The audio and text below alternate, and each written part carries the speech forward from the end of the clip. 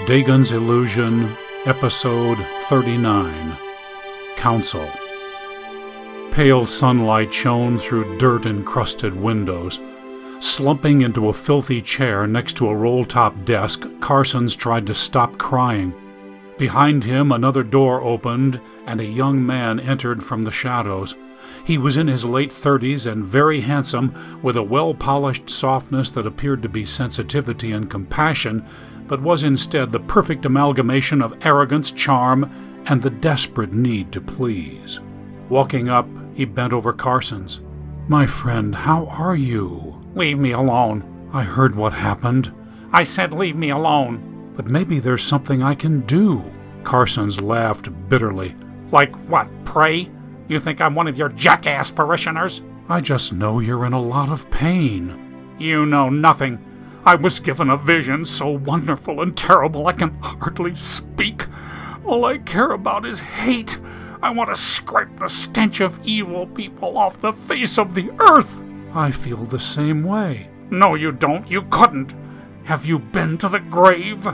I'm not sure what you mean." "If you don't know what I mean, you have absolutely no idea what hate is all about." "Well, I haven't been given visions, but bringing truth into the world is my whole life.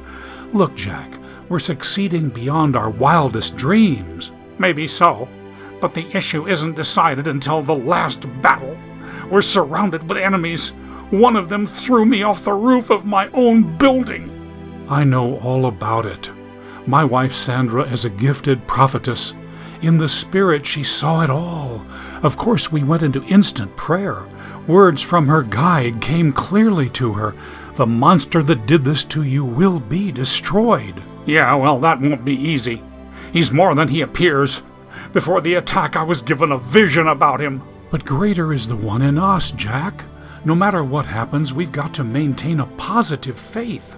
Carsons grunted. "I assume we're here for a meeting. Who else is going to show up?" "Drummond Ashdod." There was a creak, and a shelf loaded with dusty equipment eased away from a wall, revealing a hidden passage. Into the room strode an imperious man in his late 50s, wearing an expensive suit and carrying a Halliburton briefcase.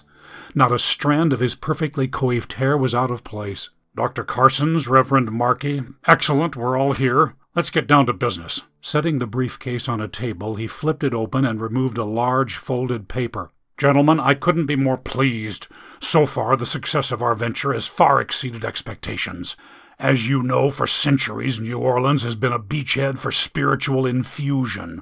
But that infusion has been limited, hemmed in by forces that constantly sought to destroy it. In these latter days, it is imperative for that infusion to sweep forward in a massive flood. If you recall, I was deeply concerned that this hurricane would not be strong enough to accomplish the task. I voiced the opinion that we needed at least a Category 4, and what came to land was only a 3. However, I could not have been more wrong." Opening the paper, he spread it out. "This is a satellite photo of New Orleans taken just 30 minutes ago. As you can see, the levees have broken in significant places.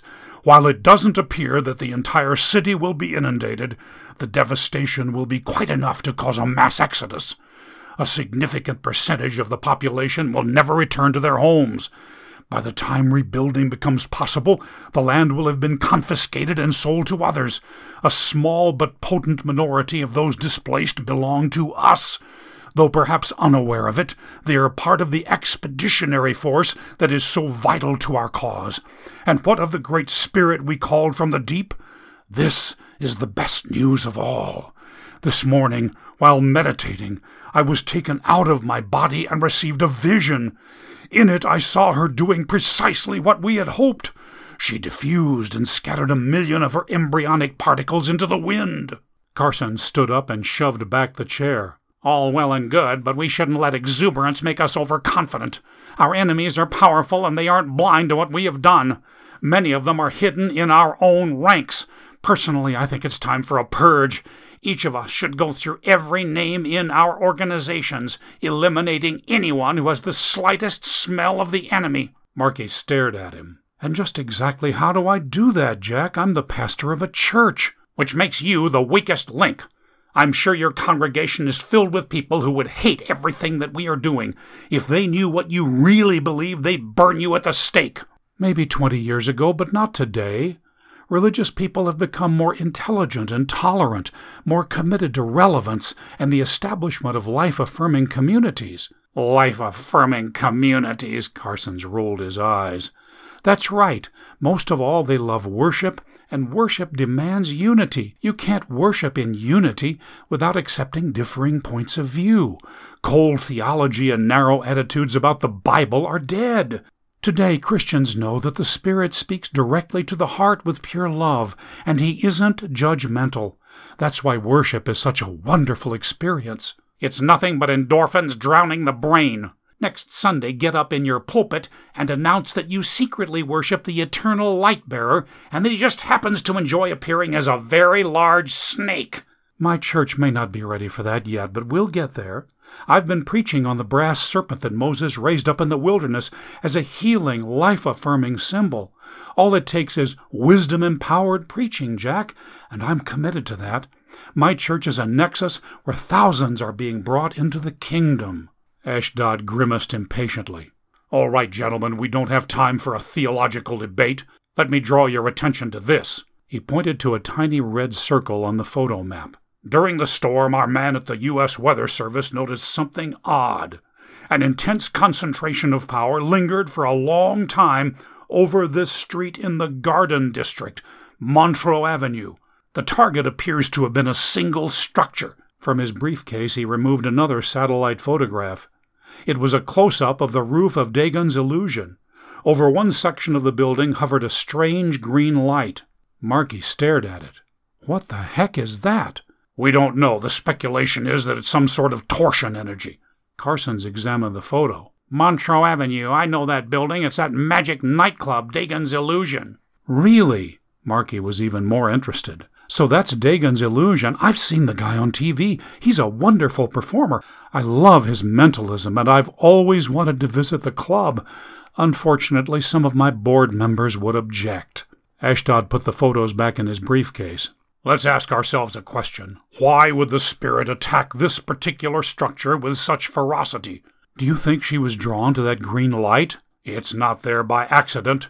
It's possible that someone intentionally lured her." "But who'd want a hurricane slamming into their building?" "Why did we bring her up from the pit?"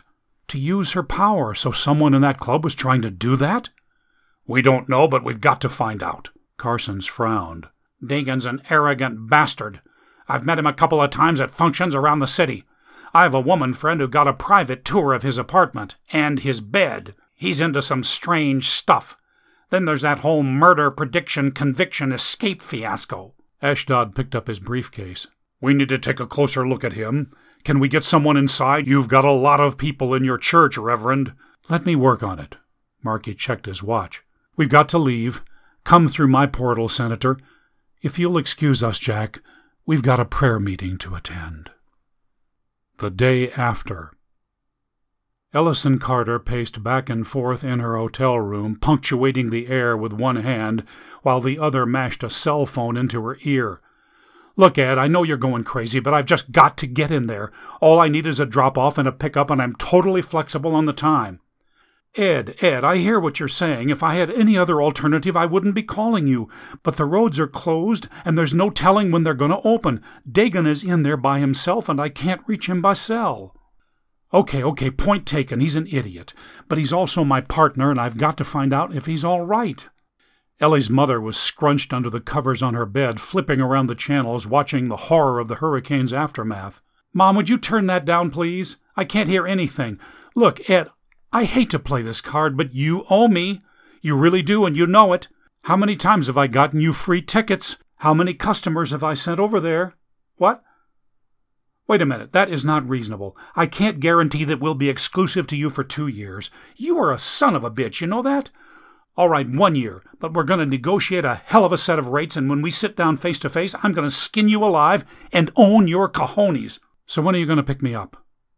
"Okay, I'll be waiting. Thanks, Ed. I really appreciate this. You're very generous." After hanging up, she screamed at the phone, "You blood-sucking shark!" There was a knock on the door. Ellie unlocked it. Her father entered with a bag of sandwiches.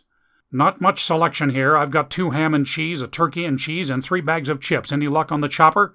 "Yeah, for 6 pints of blood, that bastard Ed Hollett is going to work me in. But his whole fleet is booked. Dad, it's horrible. The levees have broken. The 9th Ward is underwater. I saw they have the TV on downstairs. I've tried Dagon's cell, but everything's down and there's no telling when it's coming back." "Ah, he'll be fine. He got out of Supermax, didn't he? What's a little water to the astounding Dagon?" He smirked as he laid out the food. "Anyway, so far the Garden District seems all right. Maybe it won't flood." Ann Carson shook her head. "It's going to flood. I had a dream last night. This hurricane is God's judgment on that whole filthy city." "Mother, I hope you don't say that to another soul." "Why not? You may not want to hear it, but it's the truth." She changed the channel to a religious station. On the screen appeared a worship band pounding through a song. The camera switched to show a huge auditorium half filled with people singing and raising their hands. More people were streaming in. "Oh, wonderful. This is just what we need." Ellie attacked her sandwich. "When did you start getting religious, Mother?" "I'm not religious. I'm spiritual, always have been, and I just love watching Reverend Markey. He has a cute butt, and they always do a butt shot." The worship song ended. The band stepped back and was replaced on the wide platform by a group of well-dressed people. Reverend Beryl Markey picked up a microphone. Behind him was Drummond Ashdod. "Praise God, what a time of worship that was! Our special thanks to this wonderful worship band, his Door Knockers. They drove all night from Nashville through the storm just to be with us for this special broadcast." As he looked straight into the camera, tears came to his eyes. "Friends, thank you so much for joining us today in this terrible moment in the history of a wonderful city." His voice broke. "Forgive me. I just have so many friends who are suffering right now. I'm Beryl Markey, pastor of Spirit Life Church here in Baton Rouge, Louisiana. With me is Senator Drummond Ashdod, senior senator from our state, along with many other friends and celebrities who have come on short notice to support us during this great crisis. I want to thank the Morning Glow Network for preempting their other programs to make this opportunity possible. God is good, isn't he?" The crowd responded with, "All the time." "Yes, we can say that even in this awful storm, he is our eternal light bearer in the middle of darkness." There were cries of yes and praise God. "He is the spirit of wisdom when we don't know where to turn." Louder cries of agreement. "He is our brass serpent, raised up in the wilderness to give us life, just as Moses raised up that brass serpent so long ago." "Yes, yes," people were sobbing. "Our God is the master of storms. Nothing can happen that is not in his will. Do you believe that?" The crowd screamed yes. Ellie groaned. "I can't stand this guy." Her father chuckled. "You don't like Reverend Markey, God's little potentate of positive potentialities?" "He gives me the creeps." Anne glared at them. "He is a sweet man. He reminds me of John Bon Jovi without the music. If you appreciated sweet men like that, you might be married right now, Ellie." "Yeah, I've been looking for a John Bon Jovi without music all my life." Anne turned up the volume. Reverend Markey was crying. "My heart is broken because our Lord's heart is broken. The powers of darkness have been unleashed on the city of New Orleans and the whole Gulf Coast. We are in desperate need of your prayer right now. And wherever you live, if God has blessed you and you want him to bless you even more, then I encourage you to put feet on your prayers. Take out your checkbook or your credit card. It's time for God's people to act in God's power. I'm sure you've seen what's happening. A wonderful city has been devastated. Many thousands of lives have been lost, and many more are going to be homeless. A telephone number will appear at the bottom of your screen. Please call and make a donation in any amount to the Holy Ghost Hurricane Relief Fund.